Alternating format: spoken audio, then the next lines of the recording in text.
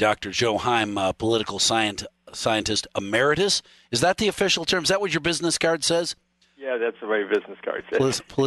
Political scientist, semi-retired. Professor emeritus, yeah, semi-retired. Well, and I'm glad you didn't retire from sharing your opinion, your expertise. I appreciate that greatly because I have more questions. I always have questions, and you're one of my go-to guys. So what's left for President Trump, for the government to do? Now it seems, and a number of listeners have pointed out, the blame game will go right back to Republicans now that Trump has said $2,000 will be okay. We're going to leave the bill the way it is. There will be a ton of pork, trillions of dollars going to all kinds of foreign countries, including Venezuela, the home of the controversial voting machines. It's just, I don't understand, but I'm not supposed to understand. I'm just supposed to vote and then get along. Yeah, foreign aid is one of those things that poll after poll in this country indicate the public do not support. That's just kind of a fact of life. Yeah. The total amount, however, when you add it up, all those so-called millions and billions, most of it's in the millions, by the way, going to various countries for various reasons. The argument, by the way, it's well less than 1% of the federal budget. It's a small amount. It just looks big because we have a really big federal budget. The argument that they give, when I say they, you could put that in quotation marks, it has to do with economic development of a country, trying to make them more pacified. It helps economics, for example, corporations working in countries. In other words, it helps the United States sell products in those countries. It also helps the military. In other words, a lot of this money goes to the military support in these countries, which means we don't have to do it. So the federal government argument is that foreign aid is necessary, it's worthwhile for national interest. And you take that for whatever it's worth. All right. Of one of our listeners, Democrats could have removed the pork barrel spending, but they did not. Joe should make a stronger statement. Foreign aid makes no sense when the coffers are empty. Can you say $30 trillion in debt once the bills get passed? And, the money, we had a caller in an earlier segment talking about the trillions, I don't remember what the number was, but trillions of dollars going to Venezuela, millions, as you pointed out, going to a variety of countries. That's a scratch my back. That is, as I pointed out, and I'm glad I remember it from the last time you taught me, when two politicians get together, if you want one politician to obey the other politician, you've got to give him some money. You have to promise to support the other guy in his efforts to get a bill passed so that he'll support yours to get a bill passed or to get money passed. That's still the way it is. It's the way democracies operate, Mike. In order to get something, to get a vote, sometimes you have to give something. And by the way, what we identify as pork, back in the home districts of those people, I would bet you that they would say it's not pork. If we had a Flood Reclamation Act in La Crosse, we got $2 million for flood reclamation. In Washington, it's pork for western Wisconsin. Well, when Ron Kine comes back here or some senator comes back here, it's for the good of the area. So, one person's pork is somebody else's necessity. Oh, sure. That's the way it is. I get it. It makes it more difficult to accept when you hear things like in whatever district they're building a submarine or they're building this bomber airplane for the Navy or the Air Force, and the Navy and the Air Force have both said, we don't want that submarine.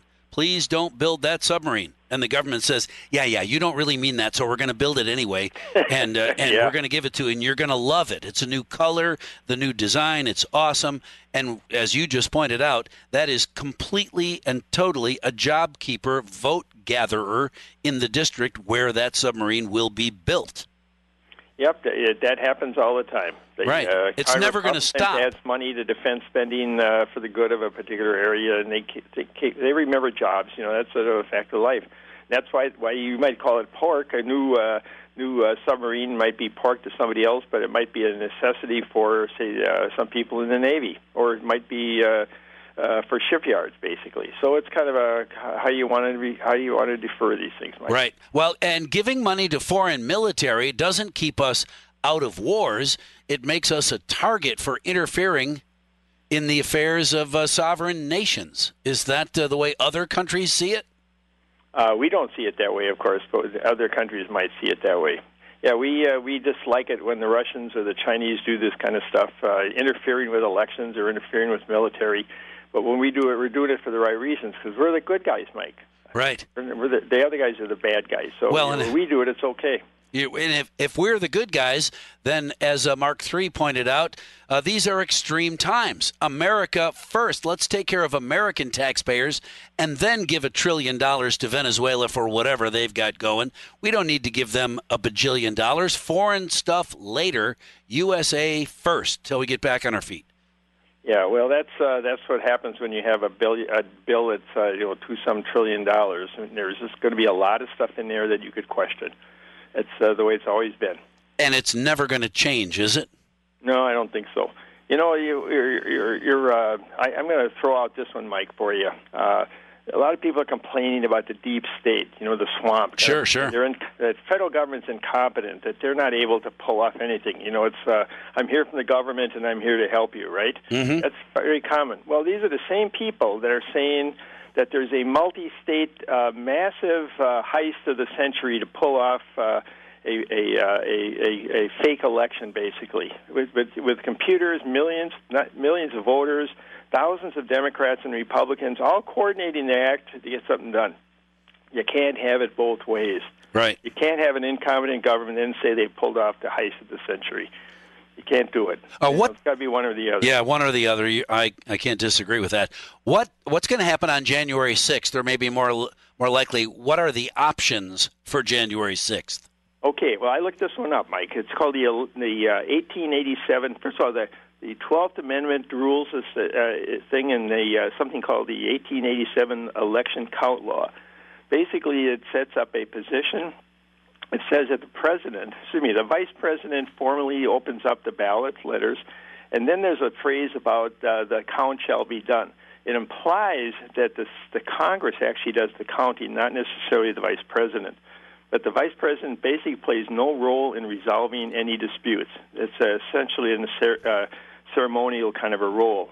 And by the way, the law also says this, that states that have met the safe harbors provision, this was about a month ago almost, that this legally protects Biden's certificates. And basically, in other words, once that's done, it's basically going to be pretty well set. The law also says this shall be conclusive and shall govern the countries in the counting of the electoral votes. In other words, the vice president basically opens up envelopes. He may or may not do the actual counting.